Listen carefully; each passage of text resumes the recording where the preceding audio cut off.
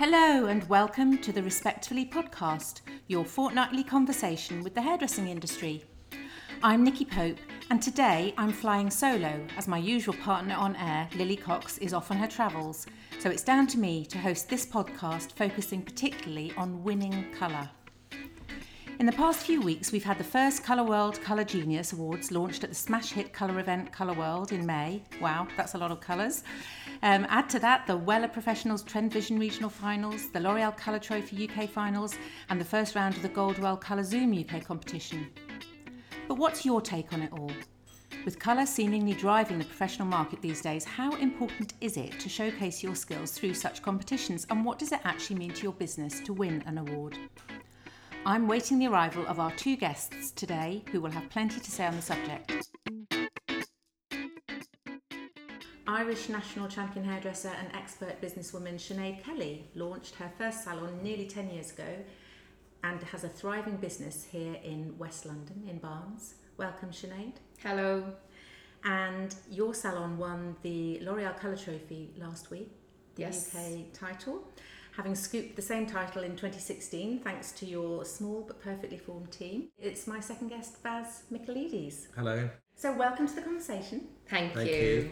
So how big is your team then? It's you two and Sarah?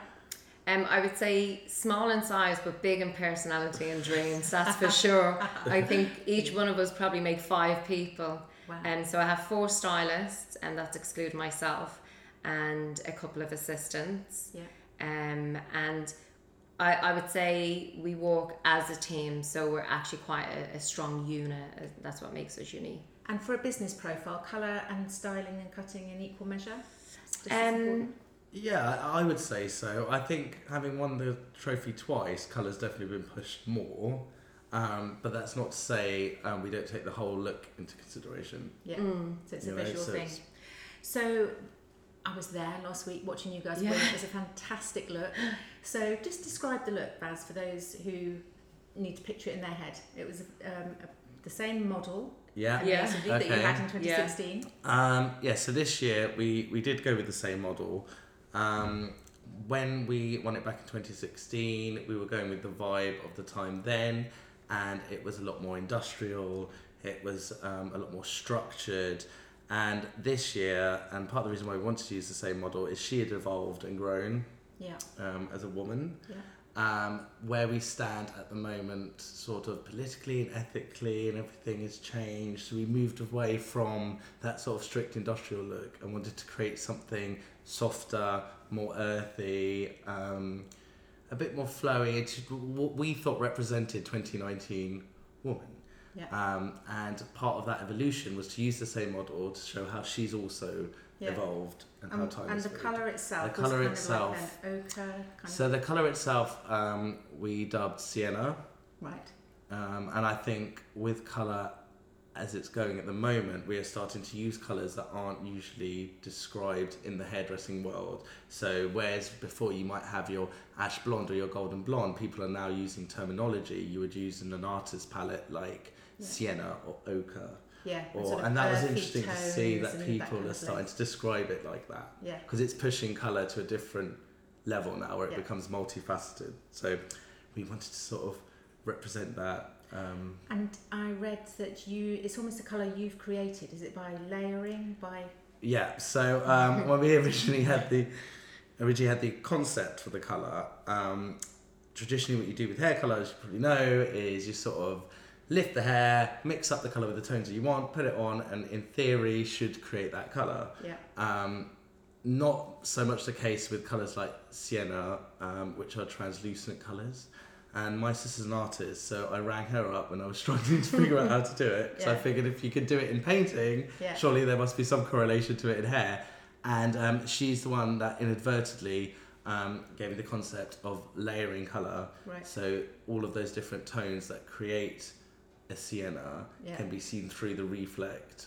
So that's how we sort of did it. So method-wise, it's a layering technique as opposed to just sticking a And is colour it at the top. so the colour you created on the live model? So just to briefly explain, the L'Oreal Colour Trophy, you enter with a photograph. Yes, you do. And then you bring your model to life for the regional, final, and recreate the same then at the final. Yeah, and it has to be the same model, I think, as well. It has to be the same model. I mean, just touching on what Faz was saying about colour, and you touched on that we won twice now with 2 very bold colours. Yeah.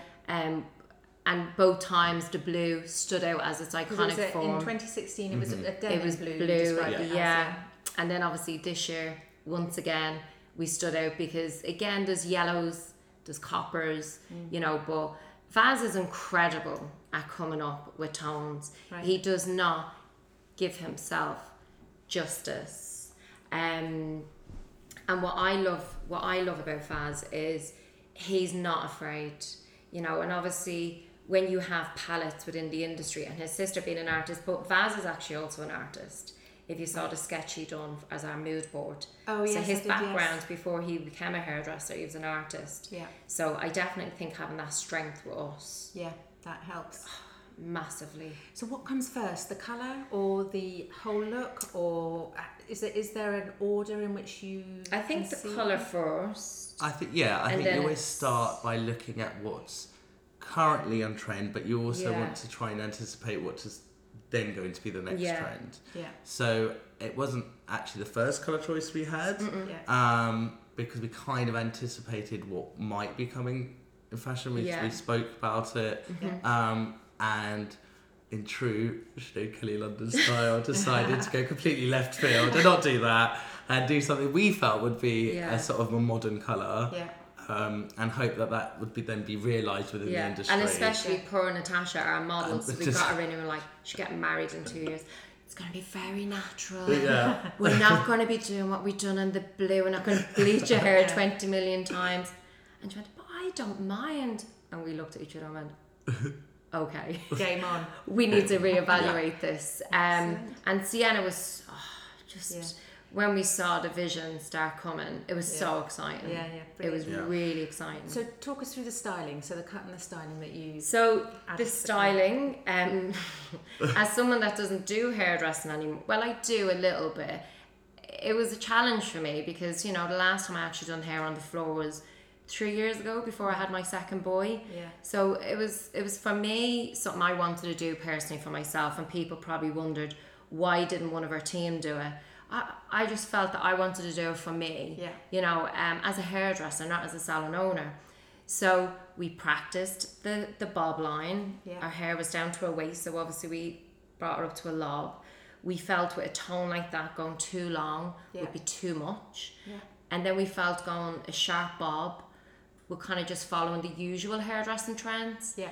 But then we didn't want it too vintagey. We wanted a vintage with a bit of looseness. It was quite a lot went into that curl. I think I practiced about 25 times, and I'm not kidding. Yeah. So how did you achieve it? It's a sort of a wave. It's a very subtle wave. It's definitely movement, isn't it? Yeah, it was the biggest stress of my life. It was more stressful than my 2 kids. He's laughing. Everyone thinks it's a wave. Yeah. It wasn't just a wave. I tried 4 brands of tongs. Right. One was like £250. Yeah. Wow. And I was like, no, it's not working. It's not working.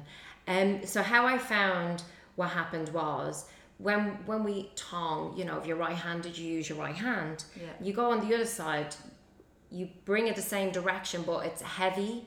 So what I had to do, I actually had to do the same forward. Yeah. I waved forward, but I used my right and my left hand. So I had to practice holding the tongs in my left hand. I'm a right-handed person. Wow. And that's not easy. No.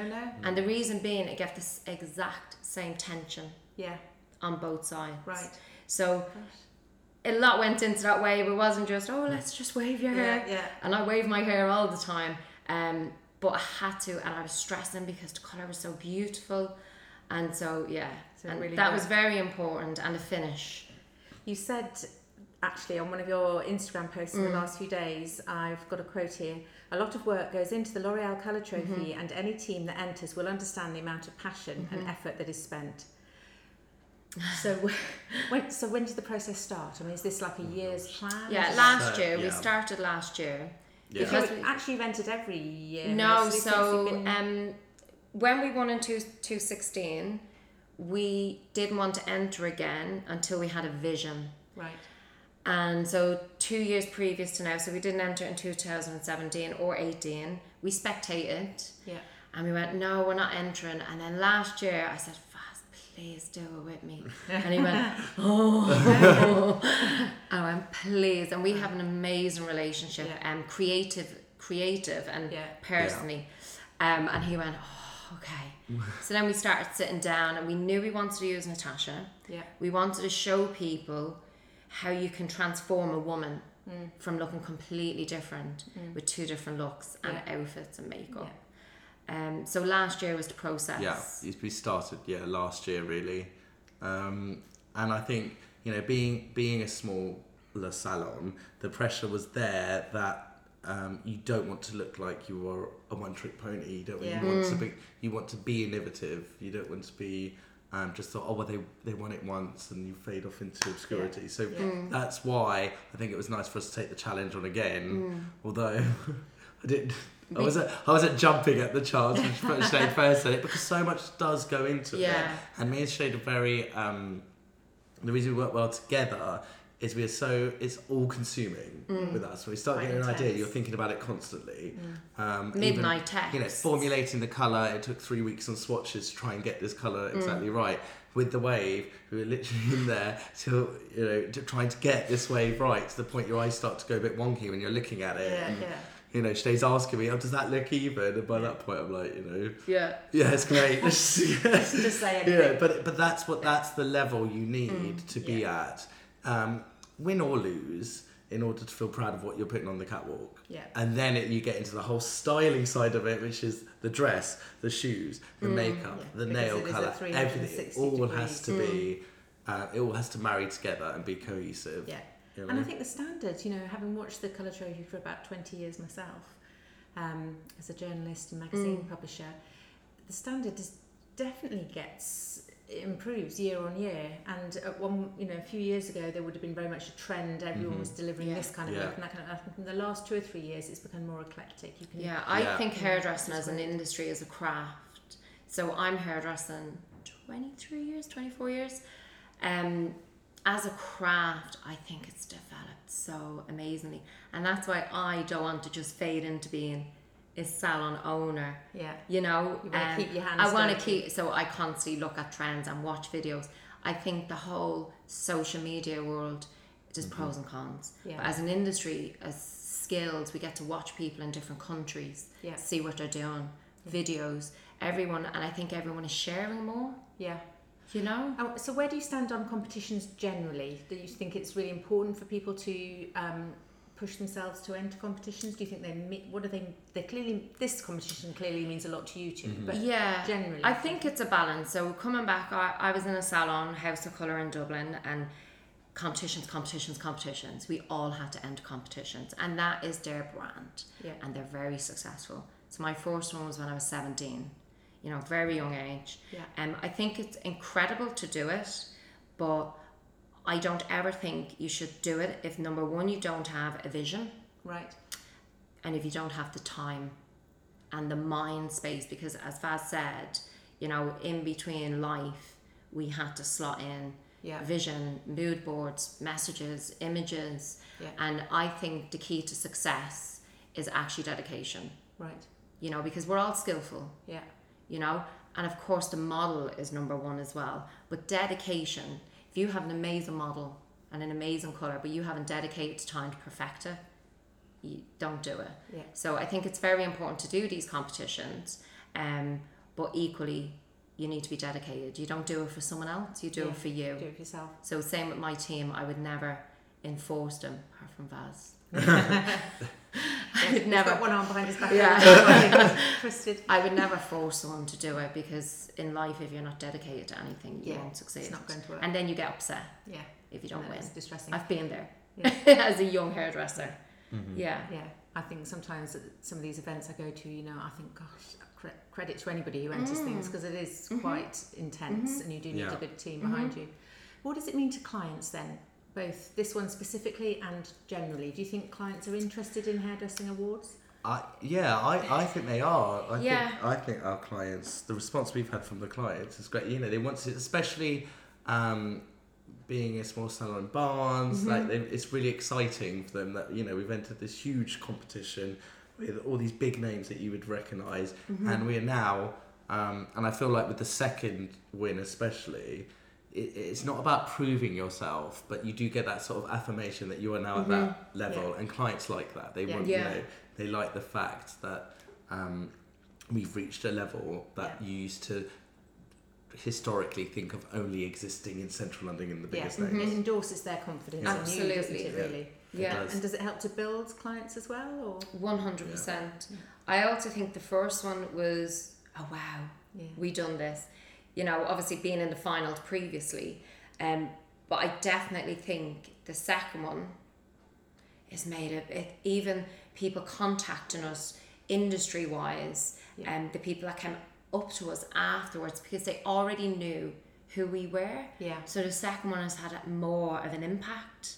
Not because it's any better. Both of them are, for me, both of them are iconic. You know, and I'm very proud to have both of them stand under my salon name. But I think the second one, even clients, because they know about Colour Trophy now, because the consumers don't really know, oh, L'Oreal Colour Trophy or whatever in other awards there is, but because they knew about the first one, and they watch us go to Paris and then go to the World, and you know, they then, when we came back last week, they were like, oh, of course we had clients in at 10 a.m. on Tuesday morning. Not sure business has to run. Straight after a big night out. Business has to run. Baz had it booked off. He already said, well, I'm taking it off regardless of what happens. But it's nice to hear you saying that you had lots of congratulations, because again, another little quote from one of your Instagrams, because I was reading the messages with him, was that in an industry that can be peppered with cattiness and a dog-eat-dog attitude, we should support and champion each other. Yeah, so, and we made a purpose of congratulating other salons that, you know, can runner-up or, you know, third place, and because I feel as an industry we should be more together. And I will put my neck out there, and I don't think we are as such. You know, there is some, but I think it could grow more together. I want to chat to other hairdressers. So when we went up to the academy, I made it my business to go and chat to people, and because I can't change who I am. And for me, I find this award, we've had so much more congratulations. It's been really nice, actually. Nice. And that opens up the way for you to talk to other people and to share more. It's just nice. You know, we're all in the same industry and we all share the same passion. So we're actually all the same. You know, regardless of who wins what. So that's why we made a point of kind of putting that thank you, you know, because to everyone that was involved. And I think we should take inspiration from each other and work, because it is a creative industry. You know, of course everyone's there to win it. Of course it'd be lovely to have the trophy, but at the same time, you know, there's always next year or the year after. There's no need to sort of... And I think sharing, one of the peculiar things about hairdressing is that the industry does share. And having worked in other industries, you know, you don't have musicians teaching each other how to write hit records. You don't have clothes designers to the same extent sharing things, whereas you know, even the Instagram feeds, it's are amazing a way of sharing. So it's so much different as an industry now with sharing. I'm interested in there's a couple of things I want to ask. So Sinead, you've got 2 young boys. Yes, I've got 2 growing boys. But you've included it already, Vaz, but you often talk about the importance of strong female role models. You commented earlier about the wanting your model to have a strong look, and I think you've referred to her again in things that I've read about this warrior character. I think you did in your 2016. So how do you teach that going forward to your, both in your family but also in your team in the salon, the idea, what makes a role strong, model, or what makes it a strong female role model? Well, I suppose with me with 2 sons, I will be the woman that paves the road for those beautiful women that try and take my sons away. And then working mother, obviously. And then I'm a worker mother, and in the salon I would like to think that I'm a role model to my only boy here, and my other girls. It's very important for me. It's very important. And we need more women coming through, both as senior hairdressers. I don't think there's enough women. Well, considering how many women come into hairdressing as a percentage, it's disproportionate, isn't it? But equally, it was interesting to have Beatrice and Monica on stage at the that was Colour a very Trophy, powerful moment for me. Which is quite a new thing to have two women, one as the sort of general manager of the brand and one of the whole group. Absolutely. I can't think of another. That was another reason I cried like a baby. Yeah. Like I cried like a baby for this one. For me, seeing these two women, because obviously I respect everyone in the industry, but there's not enough women in the industry that's up on the forefront. What makes it so hard? Is it the choice between family and career that men perhaps don't have to make? I think it is, as a woman that has children, my children come first, and my success is what I want it to be. So I could obviously push and want 3-4 salons, so I choose to what I want, and that's how I've made it work. I don't stretch myself either way. I do think it's changing. We do see a lot of younger hair. They're younger than me, you know. I'm tipping 40 now, so they are a lot younger than me. So I am seeing a difference with women coming through, young hairdressers paving the way. Some of them have opened salons already, so it's great to see a changing. But I do think we should listen, as men and women. I think we should all be just positive role models in what we do, and people naturally follow suit. Yeah. And I think as employers, we all have a responsibility to make it possible for women to have a family and work. And I think that's one of the big things. Yeah, and that's one thing that I will do. Yeah, the pay gap as well. And which, I mean, these are problems that go across many industries. It's not just hairdressing, but it's the pay gap, it's the working conditions. Yeah. We need to make that possible. We need to come into the future. Yes. Exciting. Quite often now with colour, we get used to this idea that, you hold the hair straight and get it all shiny for the Instagram picture. But your hair is primarily textured. It's very... Yeah. Is that a conscious thing, or is that just... No, we don't want to give people not faults, but we don't want to just make something look good for that slight 1 second. We want it to represent us. Yeah. So when clients come in and they then get their hair done, they don't go, I don't look like that. Yeah, it's not that. And we want to have. And does it show colour better, or is it different? Have you got to be aware of that? So if you're showing off your colour in a photograph, whether it's an Instagram or a collection, the tendency is, I guess, to always go for that shine. Again, I think it's like you were saying before. Do we think about just the colour, or is it about the whole look and the style? And so when we put up an image on Instagram, it's because we're putting up an image of the colour, but also the style. And generally the colour should complement that style. So if it's a wave, it's a wave. We're not trying to sort of trick or filter things to make it look shinier, like Sinead was saying, so that for that 1 second. Of course, if you hold hair at the ends and start sort of moving it towards the light, it's going to look super shiny and lovely, and that's great. But unless you're going to walk behind your client down the street and hold their hair with a ring light and start shaking it up and down, it's not going to look like that. And we want to be representative. Even with Colour Trophy, like we were saying with the model, Natasha, beautiful, absolutely beautiful girl. The first time we used her, she was 24. She's now 27. And the world of fashion, 27 is almost one step, foot in the grave. And we're like, well, actually, she's a woman now. She's matured. Her body shape has changed, and we really embraced that. We even had her in, and I think people appreciate it. And it was nice that people did notice that and noticed people it. did notice that. Actually, I think, it's a hell of a catwalk they make them go on at the Colour Trophy. How they do it. It's a long walk. I just kept on saying, your future husband's sitting right there. To make sure. I did, because she lost her confidence. And that's another thing that I'd advise people when they're going in for Colour Trophy or any awards. You have to spend time with your model, going through their walk, putting them into character as such. Because she wasn't your warrior from 2016. She was a vixen. She was a sexy woman, and we had to 5 foot nothing of me. Had to strut myself up and down the salon teaching her, and then him. But you have to do that.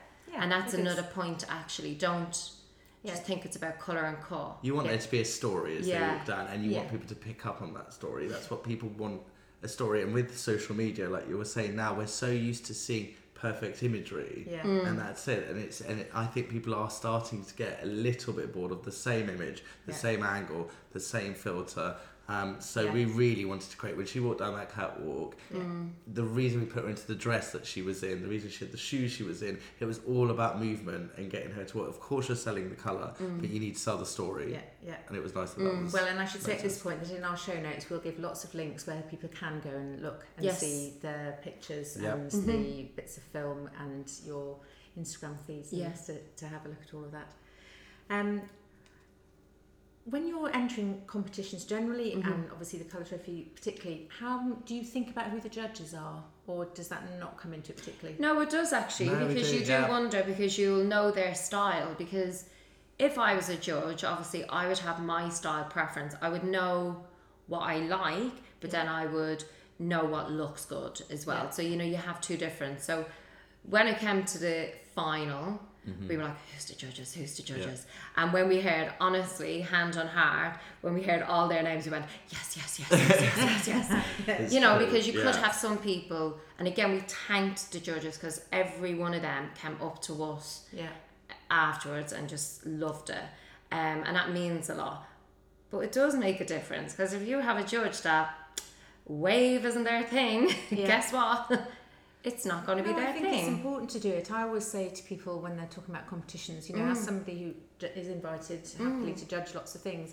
Yesterday, for the Goldwell Colour Zoom competition, for example, I was with some of my friends who are publishers and editors of the other magazines, and we were discussing this. You know, I'm not a colourist. I've been around a long time, but I know what a great picture looks like, and I know what I would publish. So I go there with my Tribute magazine publisher head on, and I think, well, if I wouldn't publish it in Tribute magazine, maybe it's not right. Then it's not right for me. Another magazine editor will think the same thing.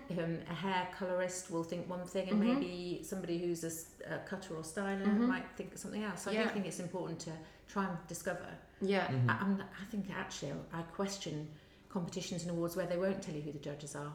I think it's important. But maybe it's a good thing, because I also think if we knew who the judges were, then would you then create a look to please them and not yourself?